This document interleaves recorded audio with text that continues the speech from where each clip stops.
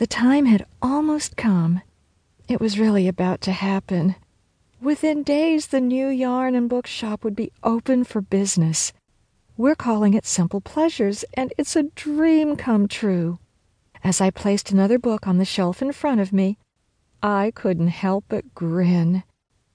There was so much to be thankful for. A husband I adored, 2 wonderful grown boys, this new venture.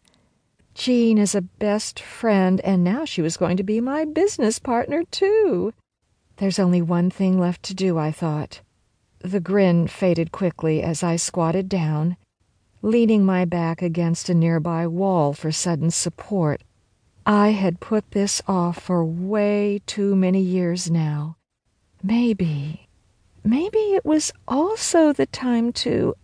"Rosie, where the hell are you?" shouted Jean as she walked downstairs from her new apartment above the shop.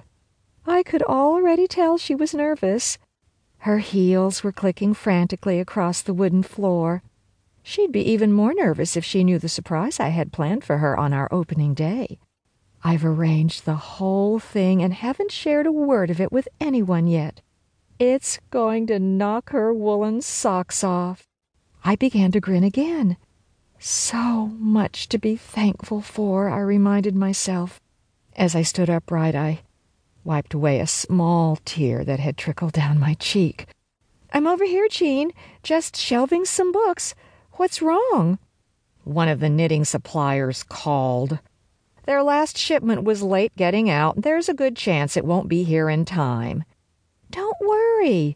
Look at how much inventory you have already." I walked out from among the bookshelves and headed toward the yarn area to meet her. "Everything looks great. No one will even know."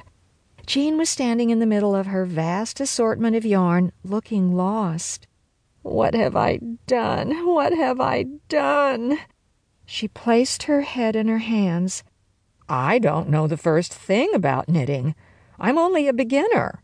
I'm going to fall flat on my face." That was Jean being Jean. She always sees the glass half empty. This is where she needs me the most, for reassurance, since I tend to remain optimistic no matter what. "Hey, calm down. I'll be here, and I knit. And you even have that woman Gertrude from the nursing home who's going to volunteer. She's been knitting all her life. That's over 75 years of experience." Jean looked a bit more relaxed. "You're right again, Rosie. I'm sorry. But it's still kind of scary. I've never done anything like this before." She walked over and gave me a big hug. Little did she realize how much I needed one. Then she pulled back and looked right at me. "And how are you feeling? Are you ready for this?" she asked. "I sure am," I said.